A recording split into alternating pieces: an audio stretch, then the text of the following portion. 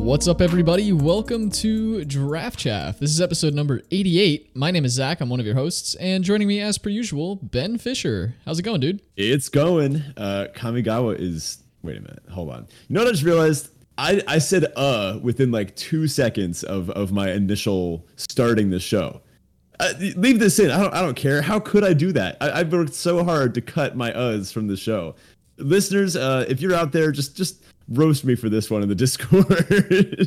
I was gonna say cut this, but honestly, it's our brand not to cut this thing, right? It's making its way in there. This will definitely be the final cut. Good. Honestly, this will hopefully help me be a little more accountable. I just don't like the saying you know. All right, whatever. No. Awesome. Well, this week we are on to our Neon Dynasty first impressions. We kind of flipped the script this set and did our first impressions after the live draft. Hopefully you guys found that interesting, or at least liked watching us fumble through doing our live draft early on like that. Let us know in the Discord if that actually made a difference or it didn't come across as any different. Maybe we just fumbled through all of our drafts anyway.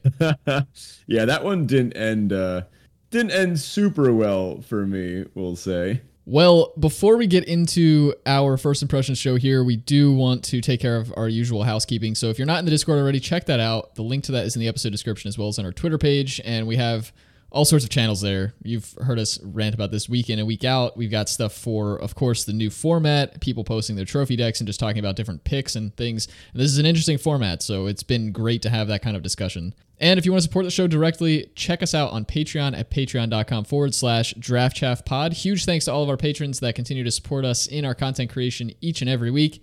We are seriously beyond grateful for all of you and definitely recommend joining if you're interested. Perks over there include things like stickers, show notes, unedited recordings of the show, and our signed Draft Chaff hero cards sent to you, as well as a few little things that were in the works on. One of the sort of short-term goals that we had for the Patreon was to be able to do videos for our podcast episodes, and we've got some interesting stuff coming for that. Stay tuned for that. It's hopefully going to be here in the not-too-distant future. So keep an eye out for those sorts of things. And we're sort of bringing our coaching back in terms of a private Discord channel where we'll host sort of monthly office hours and answer questions. Folks can jump in and chat with us, and we'll go through drafts. We'll answer questions, all sorts of stuff like that.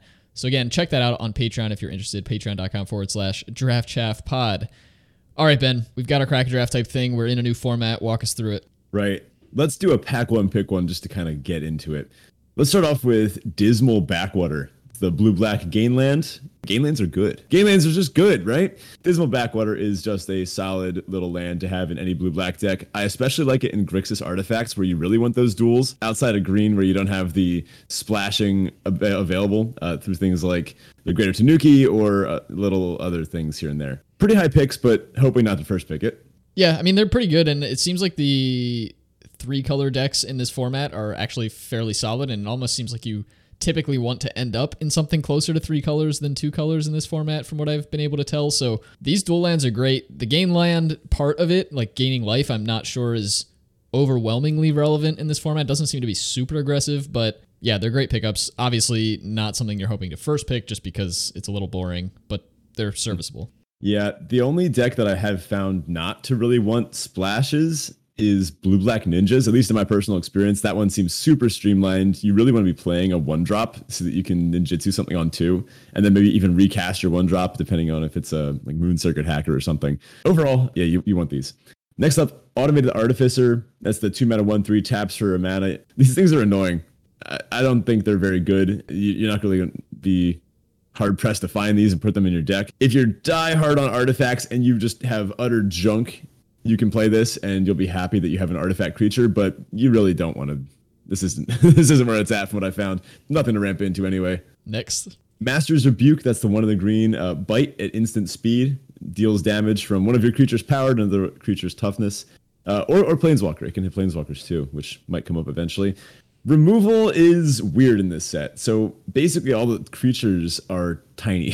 For the most part, creatures are relatively easy to kill. Rogues, nothing is bigger than like a 2/3, or nothing is greater than 3 toughness, except the Dokuchi Silencer, I guess. So removal is still great, and I've kind of stress tested this. I've played some decks that have just very little removal, maybe 1 or 2 removal spells, and I found myself dying to my opponent's engine, which is something I'd like to talk about a little more later. My opponent's maybe one great creature that's getting them tons of incremental value. So you definitely want these, but you don't have to, say, first pick Windmill Slam this over like a good uncommon creature or a good rare creature. Similar with Voltage Surge, which is up next. That's the 1 in the red. Deal 2 to a creature or planeswalker. And as an additional cost to cast it, you can sack an artifact. If you do, it deals 4 instead. Again, a very strong removal spell. 1 mana deal 4 to a creature is no joke, especially when there's a lot of little artifacts to be sacrificed. However, again, this isn't as important. A 1-for-1 removal in this format doesn't work when your opponent is gaining like slight incremental values off of all their cards, which is, again, the trend that Modern Magic has been going towards recently. Up next, Scrapyard Steelbreaker. That's the 3 in a red for a 3/4. Can pay 1, sacrifice an artifact, and give it +2/+1 until end of turn. Solid little common. I like it. It's kind of beefy. You don't tend to have that many artifacts to sacrifice. You usually would rather sacrifice into something else like an Oni Cult Anvil. But, this thing can get in there. It can threaten in the late game for sure. Yeah, I'm really disappointed. Like, I really want this card to have a keyword like trample or first strike or something. Yeah.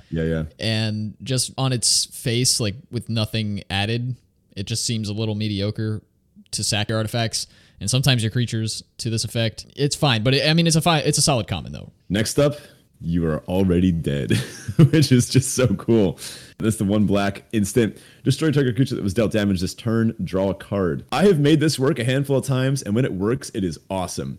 Notable things that this pairs really well with: first strike, double strike, high toughness creatures that can attack and maybe get blocked and then not die, so that you don't end up just kind of going 2 for 2 with your opponent. Or other little things, maybe setting up double block, such that your larger creature deals lethal damage to one of theirs and then spills over a little bit onto the other one, and then you can use this to finish off that other one and then go up a card, the 3 for 2, I guess. It has uses. You're not tending to slam these, but again, sometimes you'll just ram your little 1/1 that already got ETB value into your opponent's 3/3, and you'll trade off, and it'll be pretty good. Yeah, a lot of things I'm noticing with the removal in this format is that they're rarely efficient.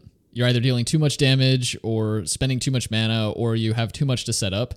And in this case, for black, we've got a 1 mana removal spell that replaces itself, but there's some setup involved. Or let's say you took this Master's Rebuke or Voltage Surge, pack 1, pick 1.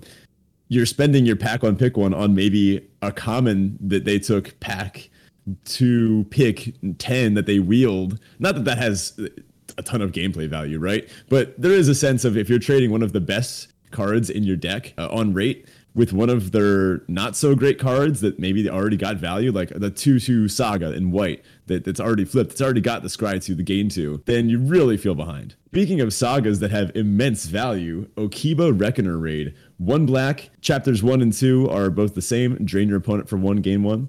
And then it flips into a 2/2 Menace, and I think it says vehicles you control of Menace, although I haven't had that one come up. This is just amazing. This card's awesome. Definitely taking it here out of the cards we've seen so far, and it's going to take a pretty good card to beat this. It's just so brutal. Picking it back up with a rogue is nuts. Trading it off and getting it back from the graveyard because it's an enchantment is nuts. You just wind up feeling so behind when your opponent plays this on 1. It's a 1 mana 2/2 Menace, and it starts attacking sooner than you'd think. Yeah, a 1 mana 2/2 Menace that says ETB drain 4, or drain 2 rather. That's pretty incredible. Yeah, you can't cast it until turn 3 or whatever, but it's still awesome. I found Menace to be pretty effective in this format. There's a few other little things that have Menace floating around. Next up, Short Circuit. 1 in the blue, aura, enchant an artifact or creature, and it gets -3/0 as long as it's a creature. Oh, and it loses flying. I have not cast this. I do not plan on casting this. It has flash if you want to cast it like an instant, but I just recommend not casting it. Next up, another one that I haven't actually gotten to hard cast yet. Mirror Shell Crab. That's the 5 blue 5/7. It's an artifact creature. It's a crab. I zoomed way in on the art, and I noticed there's actually a dude in there, like riding a little kind of tank thing on top of the crab. I guess that's why it's an artifact creature. It's kind of like a modified tank crab. Pretty cool, objectively. It is Ward 3. You can channel it, pay 2 and a blue, discard it, counter a spell or ability unless its controller pays 3, and it's a 5/7. This thing is thick. So there's a small problem here. Most of the blue decks don't want to get up to this much mana. The Rogues deck in particular, and the Artifacts deck. The Artifacts and like the blue-green ramp deck, they can, and they certainly are okay with it, in which case this is a little more flexible. But does blue-green ramp really want a counterspell? Does maybe ninjas really want a 5/7 for 7? I don't know. I don't think so. Yeah, this doesn't seem to fit too much into the blue-white decks either. I mean, they care about some artifacts, but this is really not what you want your top end to look like in that deck. I do really like that you can channel this to counter channel abilities. That can really get people. A lot of people don't recognize that it can do that. Or ninjutsu. So those are things to keep in mind with this card. And, you know, it's one of those nice little setups where it channels for cheap mana. You can cast it later if you happen to top deck it as, you know, when you have 7 mana or whatever on the board.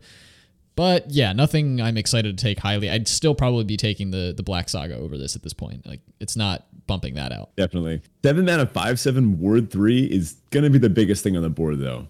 That is massive in this format. Absolutely huge. It will dominate the battlefield. If you are in the market for something that's kind of okay early and pretty solid late, maybe if you have a ton of, I think this probably go best in green, right? The blue-green ramp, where you'd have a bunch of the 1 mana 1/1 death touches and that type of nonsense, and the high toughness and high power defenders. Yeah, I guess this could be a win con if you're really dying for one. Next up, Light the Way. That's white for an instant. You can choose one, put a 1/1 counter on target creature or vehicle and untap it, or return target permanent you control to its owner's hand. They put one of these in every set, and they're never good. Like, even how 1 mana spells have been kind of making a bit of a resurgence recently. This white effect of like returning a thing to your hand, this is tempo negative effect. It's just never really going to be. Yeah, the closest thing we've gotten to this being a good card was the one in Strixhaven that was 1 mana, put a 1/1 counter on something you learn. And that was because it drew you a card. Yeah. That's why it was good. In this set, you have Modified being a thing that matters, and this card's still not good. Just don't play this. Yep, not in for it. Next up, a much better white common, Intercessor's Arrest. This is kind of our pacifism for the format. 2 and a white, it's an aura, enchants a permanent. It can attack, block, crew vehicles, and its activated abilities can't be activated unless the mana abilities. You can't use this to Stone Rain your opponent, sadly, but you can use it to stop pretty much anything else. This shuts down artifacts, which is not something you tend to have happen. There's a few ways that you can have your, 10 charge counter Dragon Spark reactor deactivated, which really sucks. This and Tamio's Completion both do it, which is just so annoying. It's like you put all that work in, you got all those charge counters, whatever. It's a great card. But there are some problems with it. There's ways to bounce stuff. If you put this on an enchantment and then they geothermal Kami it back to their hand, you feel pretty embarrassed. I'm probably still taking the Reckoner Raid over this. Yeah, I would think so. I mean, it's a solid removal spell.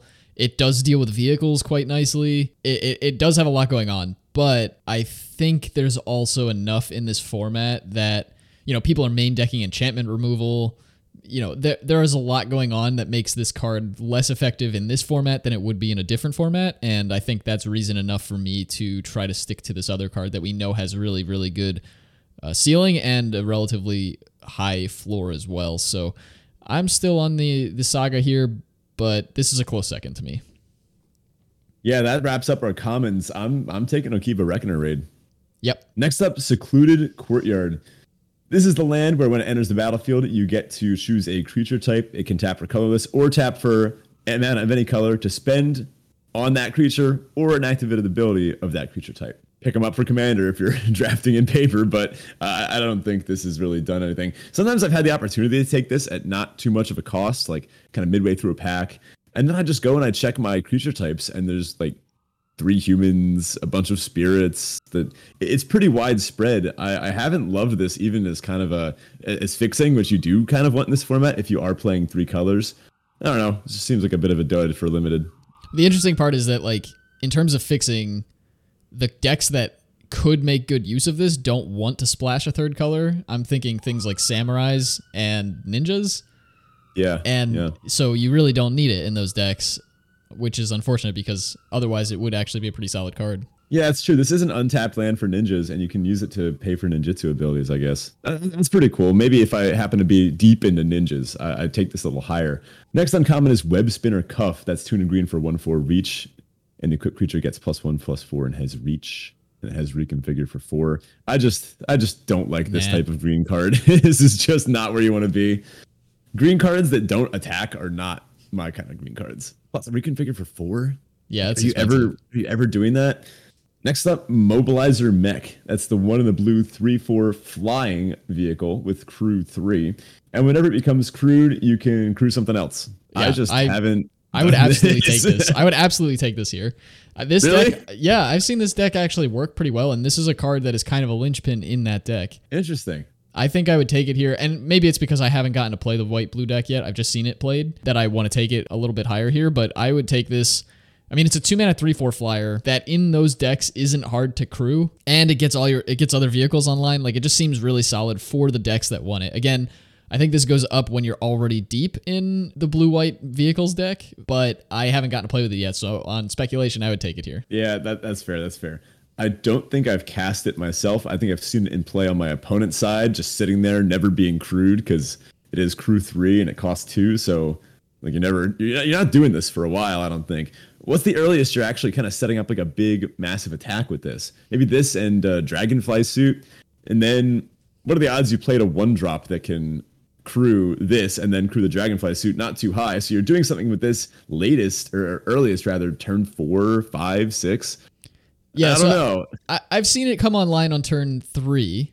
Turn 3. Oh. Well, no, I guess actually it was turn 4. Basically, blue has some ninjutsu stuff, right? So you can ninjutsu in a creature that is bigger using the ninjutsu effect. There's a 3/4, I believe, in blue that does some shenanigans when it hits opponents. But there are ways to turn this on relatively early. The other option is to play a handful of 1-drops. There's the 2 in blue and white, the 2 1-drop flyers. There's, some other things. Obviously, it's not something that is going to happen very frequently. You shouldn't really expect to get this online by turn 3 or 4. But once it comes online, I think it's a big linchpin in the deck, especially in terms of being able to crew multiple vehicles with one creature potentially. I think that's pretty huge. Maybe I'm overvaluing it, but like I said, I haven't played the deck and it seems really exciting, so I kind of want to give it a try. Yeah, fair enough. I did really like Prodigy's Prototype, the one chance I got to put it in a blue-white artifact-based deck. The fact that it can just pump out 1/1s is a nice little baby engine. More on engines later. I'm gonna tease this as much as I can. Now our rare, March of Swirling Mist. That is the X and a blue. It's the blue March, so it has the usual March ability where you can exile blue cards from your hand to make it cost 2 less per each exiled. And it says up to X target creatures phase out. Yeah, I'm not thrilled about this card. Yeah. Not in limited anyway. It's fine, I guess, but I don't know. It just seems like meh. This is a blue instant that does not result in card advantage. Yeah, it's going to take a lot for me to. I'm already not really a fan of this to begin with. If I'm going to put a blue instant in my deck, it better at least say draw a card on it, right? Yeah, I think realistically I'd be taking the mech or the Reckoner Raid, but I think the actual correct pick is the Reckoner Raid. I would take the mech here because I want to try that deck out. Yeah, very fair. I'd probably slam the Reckoner Raid, but I would not fault you at all for trying to live the mech driving dream.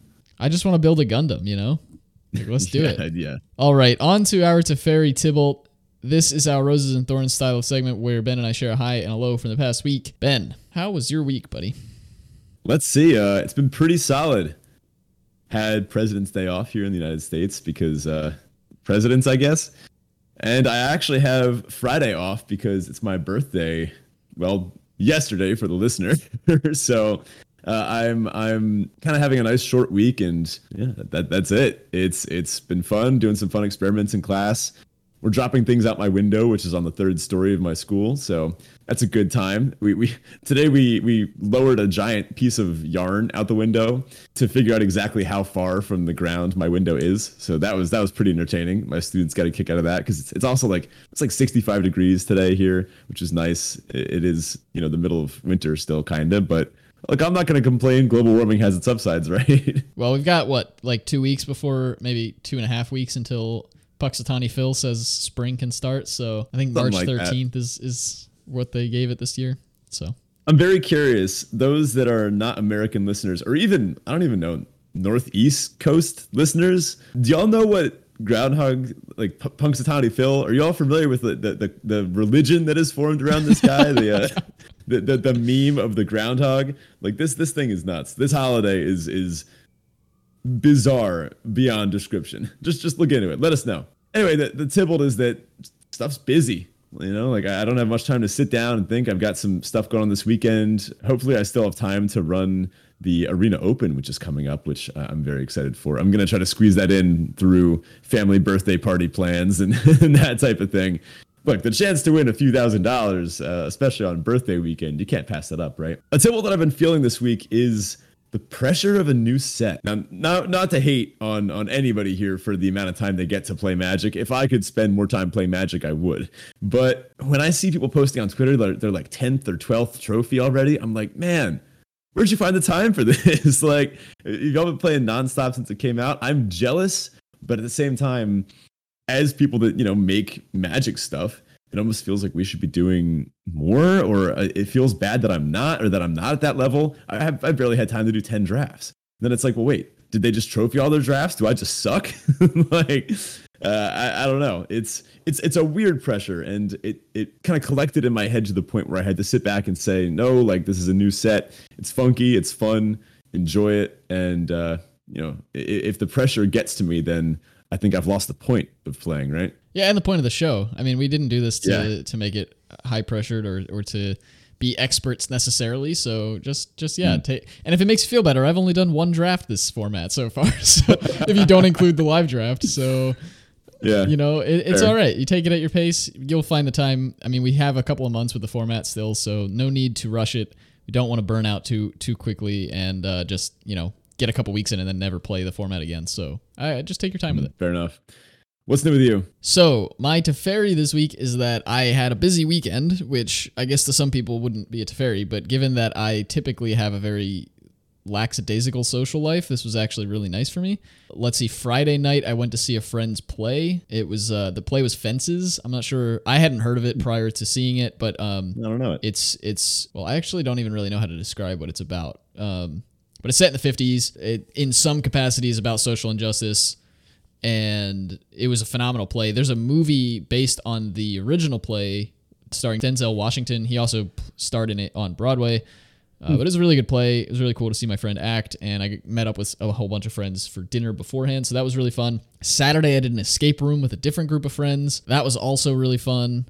Big fan of escape rooms and puzzles and all that kind of stuff. So that was really great. And then I was invited really last minute to an impromptu game night on Sunday with a different group of friends. So it was really good. It was just a very busy weekend and lots of just busy in all the right ways. So I was really happy with that. Then my second Teferi is that this is actually, I guess, an upcoming Teferi, but I booked a massage for the first time in like a bajillion years. And I really need it. My back is moving into my Tybalt. My back is killing me and has been for a little while. So I'm really excited to get a massage and hopefully it will help. In my experience, they tend to make things slightly worse, at least the day of. When you get all those knots worked out, sometimes you actually end up in more pain than when you got there, but we'll see how it goes. And then my other Tybalt is that I'm running on fumes, and I have been for the last few days. I have not been sleeping, so hopefully that changes here in the near future. But looking forward to sleeping again. All right, on to our listener question of the week. This is a question from Andy. And if you're interested in submitting questions for listener question of the week, go into our Discord. We have a listener questions channel there where you can submit those, and we grab all of our questions from there. So this week's question is from Andy, as I said, and Andy asks, specifically at Ben, you mentioned astronomy class in a previous episode and moreover horoscopes. This is not meant to be offensive, but as a scientific person who I respect, can you explain how a horoscope isn't just made up gobbledygook? Like, dependent on the month I'm born in, change my personality, ? I've never looked into it because I've always thought it was a bit silly, but am I missing something? I am so excited to hear your take on this, Ben. All right. First of all, I'm honored to be, in any sense, a person that anyone respects. So thanks, Andy. You're the best. But I actually once had a really similar conversation. I asked a very similar question of one of my professors. I was at a class for my grad school working on my physics ed masters, and there were other students and other science ed programs in the class. So my physics friends and I were sitting in the class. The bio ed majors, they're all sitting over off to the side, and they're all talking about their horoscopes, talking about how like they're using it to make decisions, and like, you know, they're kind of just joking around with it. But, you know, we're all physicists, you know, classic us, we're just rolling our eyes.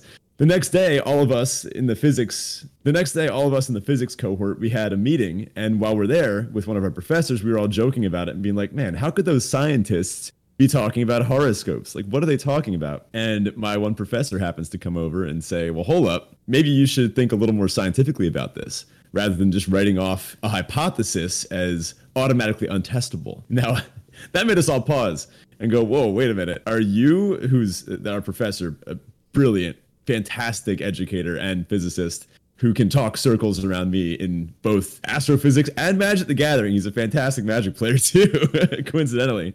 We're saying, are you serious? Do you really think that this could be real? And he says, well, why don't we make some more observations, right?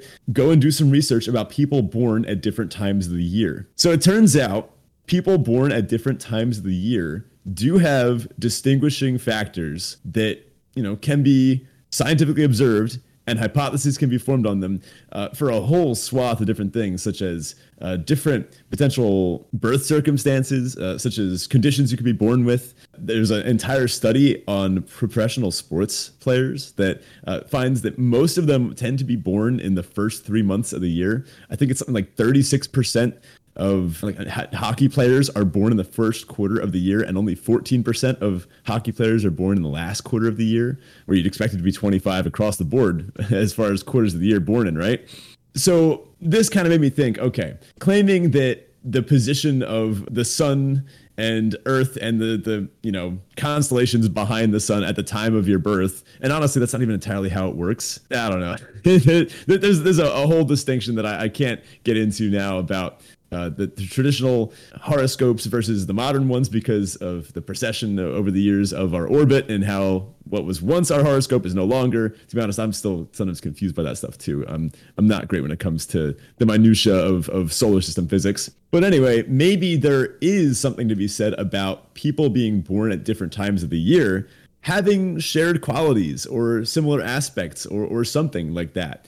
So while the notion that it is the stars themselves are influencing your behavior or that you should use them for some sort of divination, I was called out on the fact that I wrote off horoscopes as a method of doing this, just quickly without thinking about it. And I was like, you know what? I actually like this. I think it is best to take a more thoughtful approach. And actually, I saw a really great video about this where the founder of CoStar, a very popular horoscope app, mentioned that she doesn't actually think it matters whether people believe it to be true or not. She thinks if people think it's true or they can actually use the stars to make predictions, she thinks that's great. But if they don't, she thinks that's also great. She frames it more as this is a way for us to share human experiences. And if it takes someone saying they're a Taurus to talk to their friend about the emotional trauma they've been going through recently, then isn't that a good thing, right? So I thought that was a really thoughtful approach to this. Overall, I would say I have gone way lighter on horoscopes, and actually I've even used this as a bridge into astronomy. As originally some of the first astronomers were also astrologers, because back in the ancient times there wasn't a huge distinction. Eventually it split a few thousand years ago, but I guess I have to take one of my classes to hear more about that. Well, yeah, that's a very interesting way to approach that. I really appreciate that professor's take on that. I think most people should do something approaching that with just about everything that they immediately write off. Like, if you haven't done the research to form an opinion on something based on, actual data, probably don't form that opinion. But yeah, there's a whole lot more we could go into this. So basically what we're saying is tune into the new Draft Chaff sponsored astrology podcast. No, I'm just kidding. But yeah, great question. And thanks for the detailed answer there, Ben. Of course. I'd love to continue this conversation in the Discord. I want to hear what all the scientists listening think, because I know you're out there. I know there's a bunch of you. Chime in. Do you think this is a proper approach, or is it still just too too nonsensical to even really lend weight to. Yeah, I think there's a dangerous distinction. I'm only going to talk about this for like another 30 seconds because I know we have an actual show to do here, but I think there's a dangerous distinction between like using something for the benefit of social interaction, like you were mentioning there, that the founder of CoStar said, and then using it as something that you perceive to be truth. Because we have this thing in modern society where like anybody can have their own truth, and that is objectively not what truth is. And so I don't really think that it's healthy in terms of like I'm using this statement that some random person I've never met wrote based on what they believe the stars to align in a certain way to mean for me and anybody else who happen to be born in this set of months. And also because most of horoscopes are written so generically they could apply to literally anybody. Yeah, that's true. But if you are using them in a way that it is enabling you to have beneficial, healthy relationships with people, then more power to you. Just, I think it's dangerous when you start to look at these things as truth or as something that is like objectively a correct thing to perceive, if that makes sense. Yeah, I get what you're going for. One thing I do miss is the Onion's horoscope section. If you want a good laugh, go check out your Onion horoscope. I don't think they make them anymore, but just maybe go to your week from 2 years ago. I don't think it matters too much. All right, on to Neon Dynasty first impressions. We're going to go over all of our first impressions of Neon Dynasty now that we've had, roughly a week or so to adjust to the new format. Talk about things like what we like, what we dislike, pretty much everything in between, and some interesting observations we found about this format in particular, and as Ben mentioned, a few things about engines. So Ben, first of all, like what are your initial thoughts on the format? What overall, just kind of sum up what your experience with the format has been? All right, it's time for me to rant. A good rant. Is there a name for a good rant? I don't know. I mean, the word rant definitely has a negative connotation, but I don't think it innately means that it's a negative thing. All right. The aesthetics of this set are perfect. They did it. If you had told me they were going to remake Kamigawa, my first thought would be, how racist is it going to be? I think looking back, just at kind of gaming culture in general, we don't always get it right when, portraying non-white people and their culture and other things, especially because the industry tends to be dominated by white people that are the ones making the games that tend to not be super sensitive to the actual creation of such things. As far as I have seen and through my knowledge, it seems like they did everything right. Which honestly, great on Wizards. I know they brought in a lot of artists that they hadn't worked with before, a lot of creative designers and directors that they hadn't worked with to influence the story. They made a manga. They made an animated trailer that is probably the best thing Magic has ever made. Like the best non-card thing. The best cinematic or story. It's fantastic. There's a soundtrack with original songs inspired by the set by smaller creators that might not have gotten the chance. I saw one of my favorite YouTube musicians, Amy Waters, who's I've followed for maybe like 15 years or so from when I just was like discovering musicians on YouTube, dropped the song on the Neon Dynasty soundtrack. Like, how sick is that? Just everything as far as aesthetics and everything surrounding it, I have found to be excellent. Yeah, I echo that sentiment 100%. I am not well versed in Asian cultures or literature or art or any of those kinds of things, but given the outbursts I read about and saw through the way they handled certain characters in Strixhaven to this is like night and day difference, and they really seem to have cared and put a lot of effort into making sure they did this right. Now, I would hope that's the case, right? It's an entire plane influenced by those cultures, so I would hope they did it correctly, but they really seem to have gone all out to make sure that they did, and that's amazing. My favorite part in terms of all the stuff you just described is that set of alternate arts done entirely by Asian artists have all been incredible, especially those basic lands. I've talked about it a few times before already, but oh my goodness, those basic lands. Yeah, representation isn't everything when it comes to our movement towards a socially just world, right? But it is something. It's a lot when done right. And this is such a great example. I know in one of the videos they talked about how they even consider different weapons that are stereotypically portrayed in different science fiction works or this kind of like Neo Tokyo inspired aesthetic, and they said they wanted to make sure that it was actually culturally relevant weaponry, like that they wouldn't use things from maybe similar but unrelated cultures because it wouldn't be realistic. And I was like, wow, they did their research. Like they tapped into people that were experts in history to make a trading card game. And when you put that level of effort and care in, I think it really shows. Like you said, we've had our blunders in Magic in the past where things have, even from an uninformed eye, we've been like, something's off here. Like this is a little bad. But honestly, this one, props to Wizards and everyone that worked on the creative design team for this. Maybe we're missing something. Maybe, as like you said, we're not the most informed. Obviously, it's not our experience. But if anyone out there knows of some things that could have been improved, curious to hear those in the Discord as well. But overall, I'd say this was pretty excellent. Yeah, I could go on for this kind of stuff for a little while, and we will in our upcoming Flavor Town episode. Yeah. We'll have a lot more to say on this topic. But so we got your kind of opinion on just the set as a whole. What have been your thoughts on the format as a whole so far in terms of the draft experience, the gameplay experience? I found that this format highly rewards crafting what I'm going to call an engine, in addition to high value cards like the sagas, the rares, the invoke cycle, that kind of stuff. But crafting an engine, I think, is very rewarding. A good analogy I can think of is that it's kind of like Legos. Sometimes in a core set, kind of the equivalent of taking a bunch of Legos out of the box and finding the instructions and just going piece by piece, right?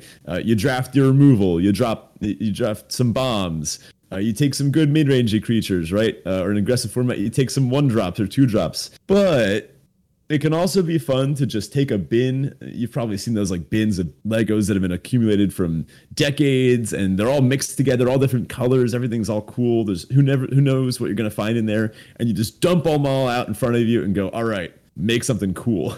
And I found this format to tend more towards that end of the spectrum than pretty much any we've seen in recent memory. This is skill intensive. If you're brand new to Legos, you might just kind of be like, what do I do now? But if you know how the pieces fit together, if you know what tends to attach well to what, if you know how to build a car out of Legos already, then maybe you could say, okay, are the pieces here to build a car? Can I do that? Yes. Oh, that's pretty cool. Can I put rockets on the car and make it shoot fire out of it? Yeah. Oh, I can. Nice. And then your brain starts seeing what else you can do, what else you can do. Can I splash a fourth color? Right? I have found creating an engine to almost be this building process where you are taking these little pieces of micro synergy and weaving them all together into one powerful, typically late game card engine. Now there's exceptions to this. Ninjas is, weirdly enough, I think the most aggressive deck in the format. Red-white can, beat down too, but even that's hampered by sometimes wanting to attack with only one creature to gain some kind of incremental value, which I haven't found to be the best. Another swing and a miss for red-white, I guess. Yeah, that's a great analogy and a great way to put it. So far, and like I mentioned, I've only done one draft, so I'm leaning on you for more of the experiential sort of pieces with this format. But from what I have seen and the kind of the vibes I'm getting, it does seem to be a bit weird in terms of that removal bit. And then, of course, the very linear, like, play my 1-drop, play my 2-drop, play my 3-drop, play my 4, curving out kind of stuff that is like just get a creature on the board and then it doesn't really do anything isn't really a great way to go in this format. You kind of need those cards that are either you're ninjutsuing something in to get an extra effect, or you have something sitting on the board like the Dragonspark Reactor that's accruing value as you're continuing to play out your game plan that eventually can do something really cool, or even just having vehicles that sit around that can be crewed by your creatures that are no longer relevant. These things have really helped, I think, get decks ahead compared to the more linear sort of quote-unquote fair decks. Let's talk a little bit more about this engine notion. So first of all, some cards are engines by themselves. Reality Chip, Springleaf Avenger, Gloomshrieker ask basically nothing of you besides cast me and gain advantage.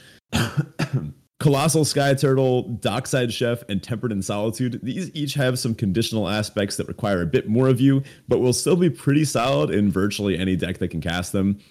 Oni Cult Anvil, Tatsunari Toad Rider, the Sisters Yamazaki, each of them, the red and the white one, these require you to go a little bit deeper into your vector before you can start to reap the rewards of these engines. But when I say engine, I do ultimately kind of mean this card advantage that can get you into late game and make sure you can outvalue your opponent in the long run. Yeah, some cards are actually pretty solid, but like on their own, if you just evaluate the card, they're good. You'd expect them to work in just about any deck, and you'd expect them to perform well.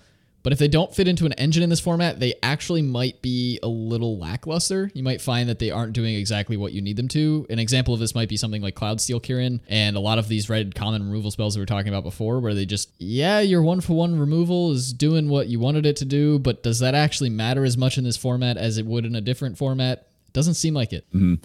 So here's a little quiz for you, listener. Which of those would Dragon Spark Reactor fit into? Would you say that's kind of one that asks nothing of you, asks a little bit, or asks you to be in a vector? Think it over for a second. Pause it. I'll just talk for a second, just say some things. I don't know. I think I would personally say that one requires you to be pretty deep into the vector, right? It requires you to be playing artifacts consistently, maybe copying them or bringing them back or looping them with something like an Oni Cult Anvil. It's easier to describe things in terms of vectors here. I think this is a great success of vector theory because colors don't matter too much. I've seen 4-color value decks that are going super big with Enchantress sub-themes or artifact sub-themes. So when we talk about these vectors, we can be kind of broad and say, yeah, sure, maybe you are using these blue cards with these red and black cards, and these all kind of fit together. You can draw from multiple colors to build your engine. My favorite engine so far in this format, I found Oni Cult Anvil to be one that stands pretty well on its own, but when you combine it with Tempered and Solitude, now Oni Cult Anvil, again, that's the black-red signpost uncommon. When you sack an artifact, when an artifact leaves the battlefield under your control during this turn, you get a 1/1 artifact, and you can tap it, sacrifice an artifact to drain your opponent. You can combine that with Tempered and Solitude, which is 1 and a red for an enchantment, and it says when a creature you control attacks alone, exile the top card of your library, and you can play it this turn. So the way this works, if you can get that first 1/1 and attack with it, doesn't matter if your opponent blocks it, just sack it to the Oni Cult Anvil and make another one. And then it doesn't really matter how the combat went. You drew your card. So this essentially becomes, with these two combined, just draw a free card every turn, which is very powerful. And you're, of course, draining your opponent out as you're doing this. It's kind of a cat oven package by itself. Geothermal Kami and Sagas are obviously great, getting to pick it up. And the 3 life that you gain off the Kami, the old hot tub, pretty good. I don't know what kind of spa you're signed up for, but I hope it's like the Geothermal Kami. Yeah, this is actually, a trend we've been seeing for a little while now, at least the last year, maybe even a little longer, that I've really enjoyed the Magic design team adding, and that is all of this incidental life gain that actually ends up mattering. We've talked about in the past, like certain cards that are just unplayable, where they might just be like 3 mana, gain 10 life or something, and they tend to not really matter. Mm-hmm. But in these recent formats, even just 3 life here or 3 life there, tacked onto a card that's already doing something you want it to do, has been really beneficial. Yeah, 3 mana is a little bit of an aside, but 3 mana, gain X life at instant speed in white. What does X have to be equal to for you to put that in a limited deck? Yeah, I would probably say like 20. 15, 20. Yeah, it's got to be pretty high. Yeah, but when you have a deck that throughout your game can gain you somewhere from 10 to 15 to maybe even 20 life, maybe through equipping a huge lifelinker or something like that, then you are kind of getting some value out of just that life gain itself if you can equate life gain to a card eventually. Well, it's interesting because cards like Geothermal Kami and similar cards say gain 3 life on them, but they actually gain you a lot more than that, right? It's a creature that can block. It can stop opponents' creatures from attacking just because that makes their attacks no longer any good. It can bounce a Saga that maybe can destroy an opponent's creature, or it itself becomes a creature. Like, there are a lot of ways that a card like Geothermal Kami actually earns you much more than 3 life, even though it just says it gains 3 life. Yeah, Geothermal Kami to bounce back a Gloom Shrieker, to replay it and get back another Geothermal Kami that you can use to pick up the Gloom Shrieker, then trade off the Geothermal Kami and get it back. There's some gross late game stuff you can do if you have the tools in your deck, the Lego pieces that you need to build it. Another nice little synergy here, ninjas and sagas. This is where Okiba Reckoner Raid and Life of Toshiro in particular are nuts. If you get to rebuy these, Life of Toshiro is just, I pray for my opponent if they have 1 toughness creatures with a Life of Toshiro going. When you get your 2/1 just nuked by this, it feels like an afterthought. It's like, oh yeah, by the way, your 2/1 that you spent 2 mana with in a card, it incidentally dies, and I'm not even to the best part of this yet. Like, I'm still like, I'm gonna pump my lifelinker next turn, and then I got a creature off of this. It can be like a 3-for-1 sometimes, and then if you get to buy it back, oh man, like what's even happening? Okiba Reckoner Raid also awesome. Yeah, I've noticed a lot of the cards in this format that I think I generally would overlook, things that have some form of rebirth effect tacked onto them, or like raise dead effect tacked onto them. I've found to be like quite a bit higher on than I usually would be. I actually like where black green is positioned in this format. And we haven't really been able to say that for a while. Yeah, it's been a long time.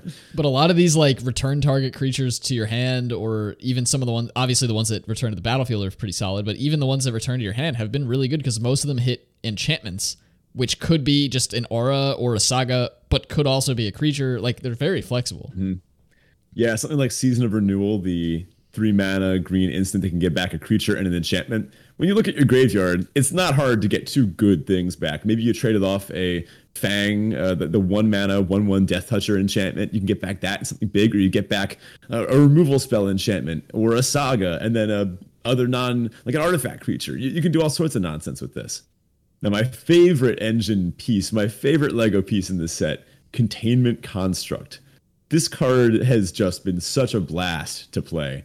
I have had decks with 2 of these and then 3 Modern Age, the saga that says draw a card and discard a card. Containment Construct says if you would discard a card, you can instead exile it and play it this turn. Play, not cast. So you heard me right. You could go turn 2 Containment Construct, turn 3 Modern Age, draw, discard a land, and then just play the land and pass. That turned your loot effect into a straight up draw a card effect.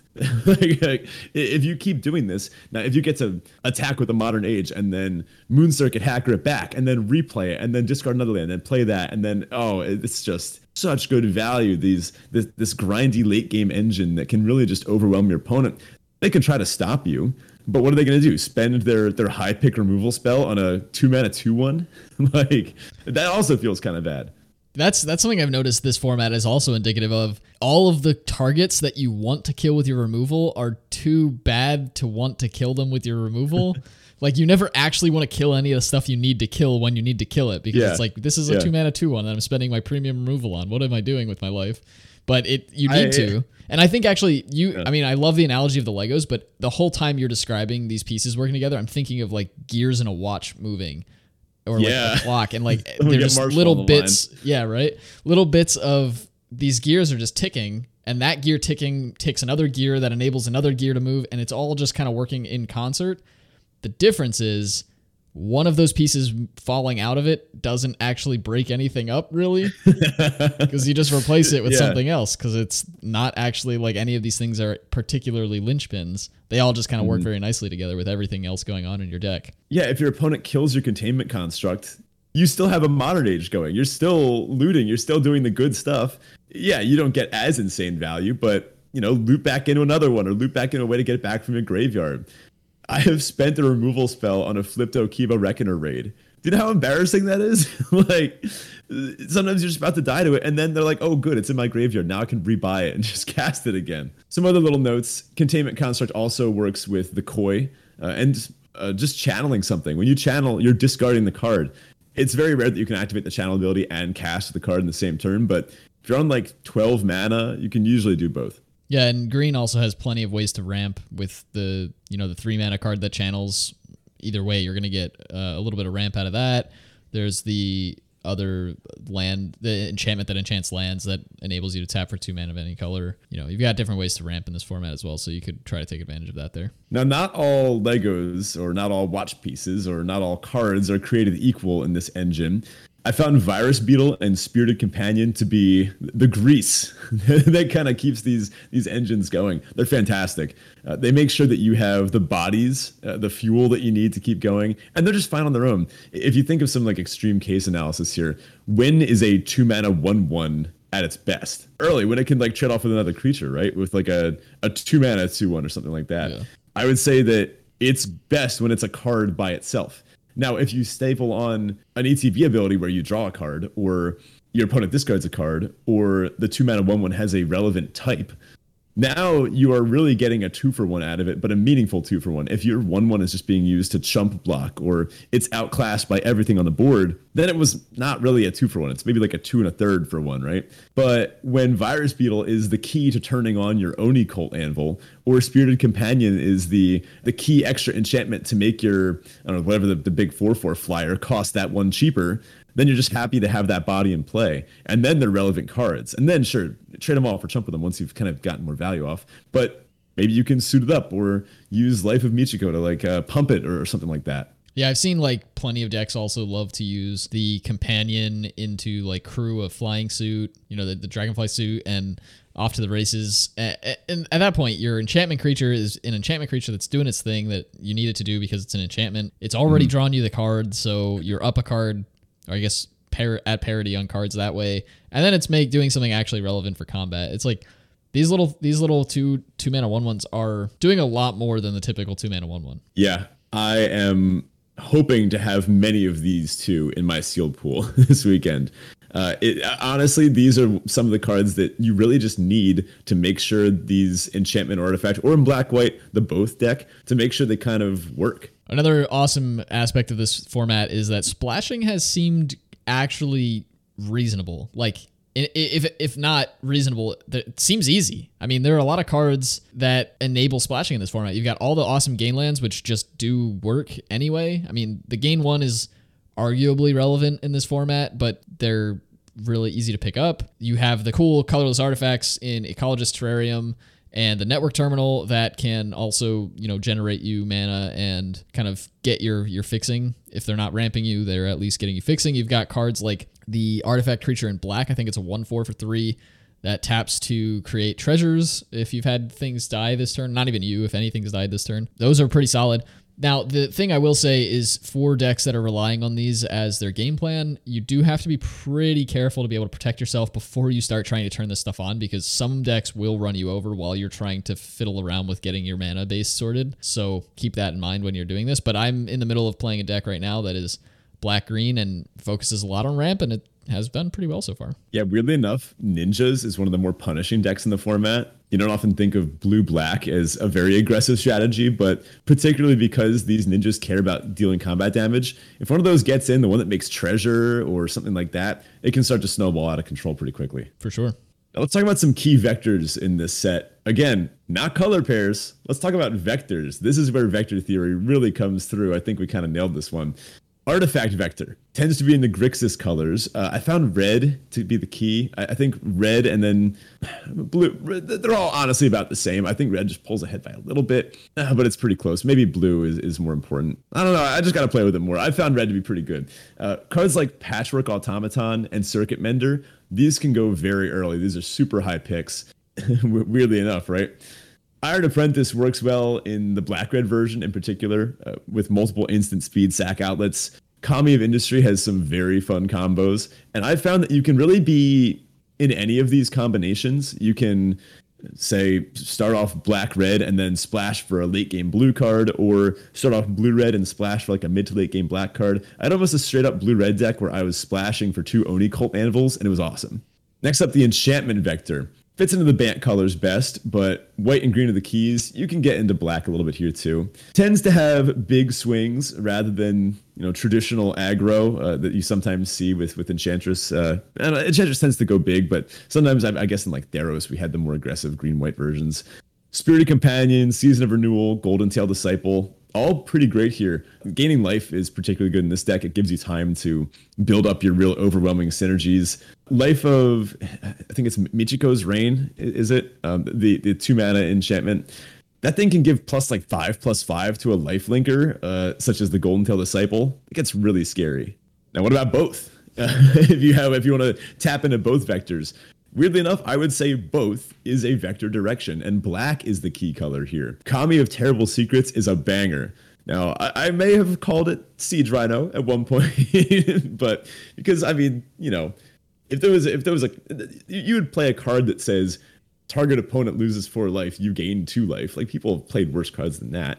I don't know, that's functionally what you're replacing with a card on Kami of Terrible Secrets. That and a few power and toughness, but look, let's not read too much into this. Yeah, I think Kami of Terrible Secrets is interesting because it really, in my experience, it only fits in this vector.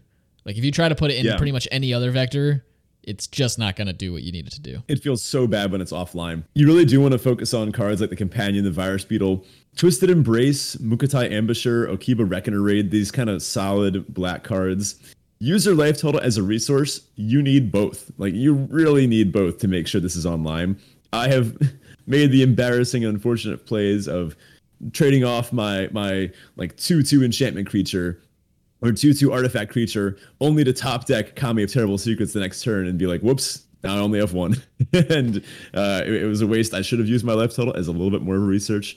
I should have used my life total as a little bit more of a resource. I played like a coward, and I deserved it for not getting to draw my card and gain my life. Yeah, this vector, more than any we've seen in quite a while, has that sort of feeling or mentality happen quite a lot. Like, in my experience, at least, and from reading a lot of these cards, the cards that you really want in this deck are just borderline unplayable when they're offline. They go from being like really good online to basically unplayable offline. So really pay attention to keeping them online when you can, because if they're not, you're probably not having a good time. We can talk about the ninja vector a little bit. This is a little bit tighter of a vector, whereas the previous ones you tend to splash other colors or maybe get creative with your dual lands. This is the aggressive deck in the format from what I found, and that means it kind of wants to get on board early. Jam some 1-drops, jam some 2-drops. Particularly Okiba Reckoner Raid, Moon Circuit Hacker, Life of Toshiro, and Modern Era are both fantastic sagas. It should be clear by now that sagas are just really good in this set. The fact that they give you that incremental advantage, and there's so many ways to buy them back in the creation of your engine that you're just going to outvalue your opponent with all these little scries and life gains and such. Moonsnare Specialist in particular has been strong as well. Turns out Mana War, pretty good card. Indeed. And then lastly, we have this multicolor good stuff, shall we call it? Yeah. Essentially, you're just jamming everything together in one deck and picking up all the fixing you can. We mentioned it early on, right? We talked about it in our format breakdown as potentially being a thing that can happen. Seems like it's a thing that can happen. I haven't seen it go off yet, and I haven't seen any like remarkable versions of it, but I think the best is yet to come with this vector. So you're telling me you haven't had the misfortune of getting Kami Ward? I have not, though I have heard the tales of those who have. It's not a fun way to lose. It's a pretty embarrassing way to go down, but very cool when it happens. And I hope to do it myself. Now, you might notice that there were a couple of vectors that we haven't mentioned, and that's because there are, a couple that don't quite, shall we say, the cream didn't rise to the top kind of thing. Like, these are not where you necessarily want to be. Red-white attacking with one creature. Tempered in Solitude I found to be the best card in this archetype, as it can break out and just be solid in other red decks. But overall, I just haven't really been impressed. These cards are like adding stats or maybe reducing a cost, but it just doesn't build an engine in the same way that some of these other decks build this like super card advantage. Sure, if you have a Tempered in Solitude on turn 2, then you're probably going to be able to pop off and your deck is going to look pretty good. But when you don't draw that Tempered in Solitude, you're kind of doing that thing that Zach mentioned earlier where you're just playing a 2-drop and then playing a 3-drop, then playing a 4-drop. Your opponent is like 10 cards deeper into their library and they've got a stocked graveyard and they have a late game plan in place. You're going to lose. Yeah, you kind of need like a specific cards in this deck as well. Like, obviously stacking a bunch of cool effects on top of one creature is valuable, but if they're not meaningful effects, then it doesn't really matter. So the card that you're attacking with needs to really be applying pressure, and I don't think it quite does the job here. Now, Modified, also not the most impressive vector. I don't have a ton of experience with this one. I did have what I thought would be a really sick Modified deck. I had like 2 Goro and a bunch of like modified stuff that cared about Modify. I had a ton of ways to modify things. Seemed just kind of fine, probably in the bottom 50% of decks in the format, just red-green, but probably closer to the middle of the 10 traditional color pairs. I don't know. Modified is kind of a nice benefit all decks can use. Like, that Modified as an ability is just something that everyone kind of wants rather than a strict vector unto itself. Kind of how like Training ended up playing out, where Training was, you were happy to put some training cards in your deck, but if you were building a training deck, you were like, this isn't really as tight as I want it to be. Yeah, I'm not convinced that Modified is actually its own vector. I'm still on the fence about that. I tend to think of it more as just like, kind of as its namesake, something that modifies pre-existing vectors. So like you're happy to add cards to a given vector that care about Modified or will modify, but it's not what your deck's built around. I think that's kind of the way to approach it, but prove me wrong. Somebody throw something in the Discord of an amazing like a deck that is just about the modified thing. Maybe the best version of red green in this format is some sort of late game enchantress thing. Problem is red and green, I'm pretty sure what they said on their official release from Wizards was that red is like the super artifact deck and green is the super enchantment deck. But without the black value payoffs like Kami of Terrible Secrets to pay you off for being in both artifacts and enchantments, you just end up with one half of your deck pointing one vector direction, the other pointing the other vector direction. There's enchantments in red, and you have few artifacts in green, but ultimately these two colors just don't seem to play very well together. And counters being their solution, it's just not an engine like some of these other decks can make, where you're getting this absurd card advantage or value or late game rebuys thanks to ninjas or reanimation or whatever. So that's all the vectors we had planned. I did want to add one little section here that we didn't actually put in the show notes. And let's take a look at a quick look at top 5 common and uncommons for definitely. games played win rate. So curious, have you looked at these yet, Ben? I have not looked at the data myself, but I have a funny feeling I know what some of them are going to be. So since you haven't looked, I would like your guesses. What do you think the top 5 commons are on games played win rate? I'm going to say Okiba Reckoner Rate has to be in there. Even though it's not great, I feel like Voltage Surge could be. Definitely going to put Network Disruptor, very strong one drop in blue. Fang of Shigeki, maybe? I think I need one more, right? One more. I want it to be Modern Age, but I'd probably end up going with the Companion or Virus Beetle. All right, so you got 3 of the 5. Oh, man, nice. Sort of. What did I get? So in first place here with games played win rate, Okiba Reckoner Raid with a 58.1% win rate. Second, with a 57.6% win rate, Virus Beetle. Nice. And then third, fourth, and fifth are all 1/10 of a percentage point away from each other, and actually third and fourth are tied at 57.1%. And so in third is Twisted Embrace, the 4-mana enchantment aura that destroys creatures. Oh, how about that? In fourth place, Fang of Shigeki. And in fifth place, Kami of Terrible Secrets. Really? Wow. Oh, man. So it's not just me. Black is good in this format. I mean, anyone could have told me Okiba Reckoner Raid and Twisted Embrace were going to be up near the top, but I guess I kind of forgot about Twisted Embrace. Yeah, really, I guess Black is just where you want to be in this format. How about that? Yeah, what's also surprising to me, I will say Modern Age is in the top 10, and number 6 is Imperial Oath. That's the 5 and a white sorcery at common that creates 3/2/2 samurais and scries 3.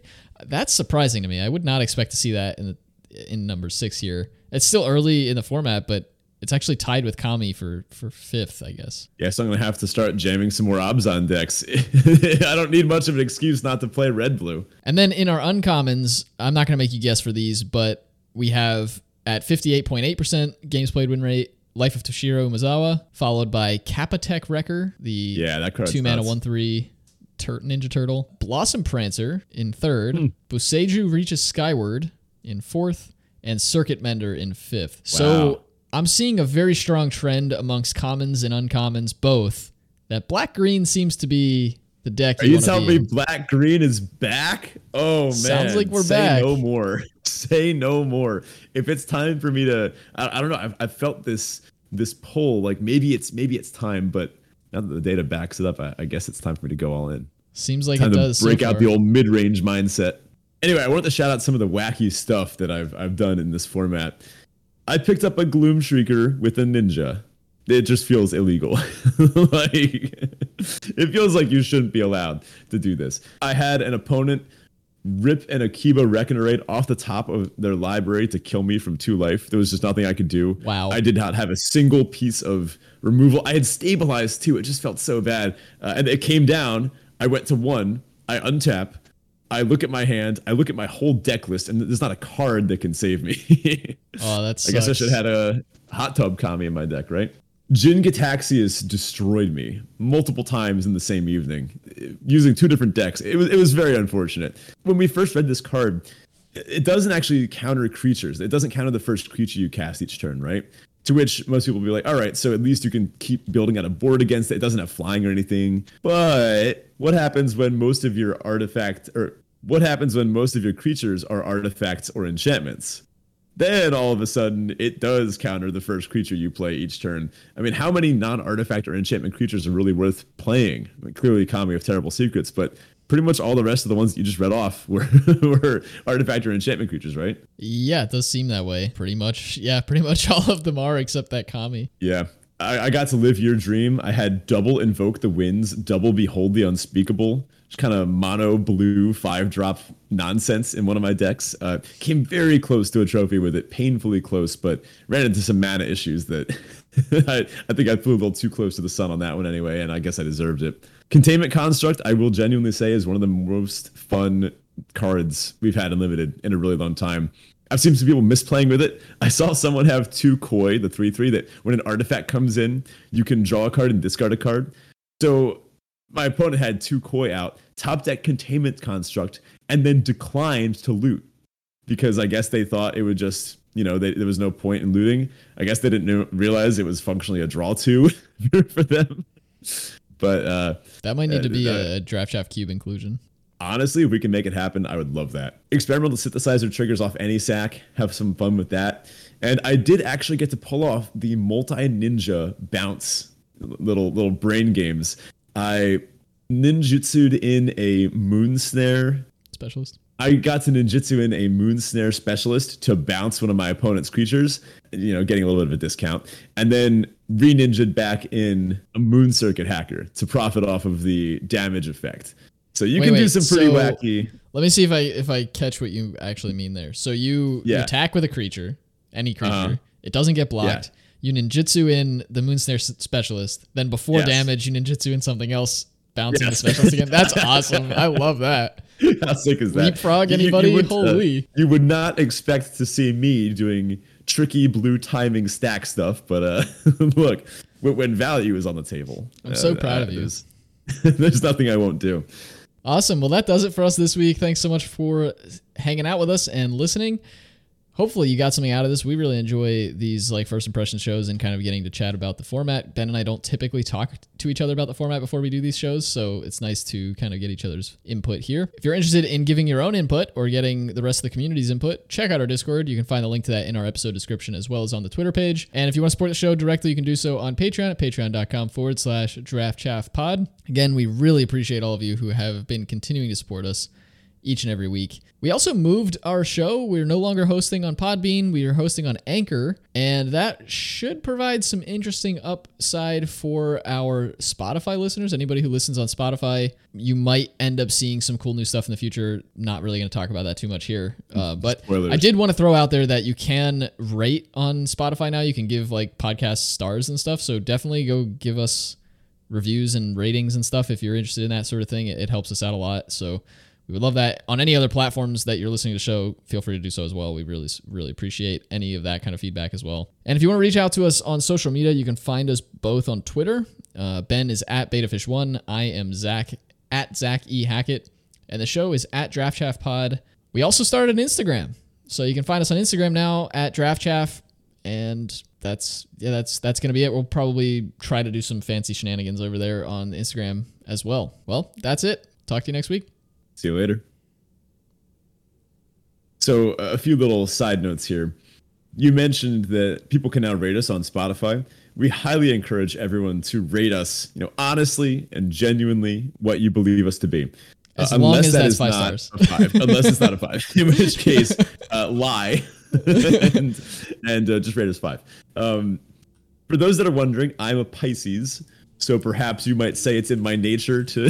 I don't even know what Pisces means. To be honest, I always did think it was kind of funny though that my name is Ben Fisher and you're Pisces. Fisher Pisces. Well, your last name came to you based on the time of year that you were born. So yeah, something like that, right?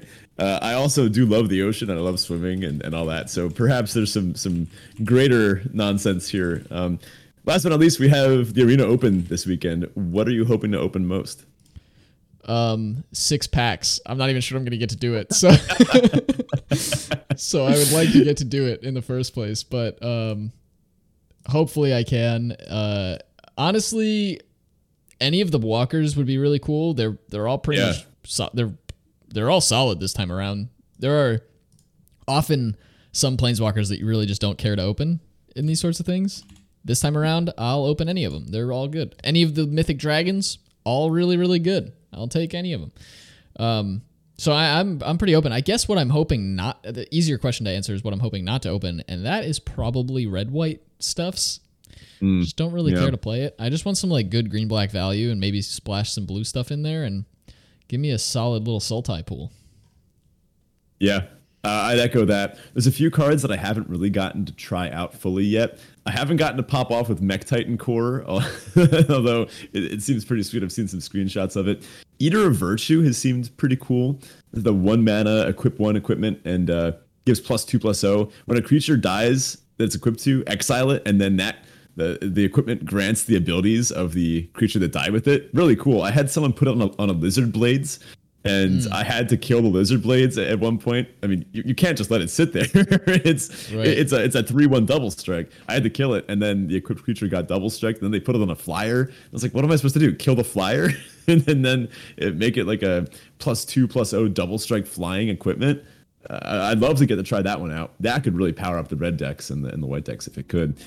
And then, I don't know, just some good fixing. I'd love to open some dual lands, and Mythic Dragon are here too.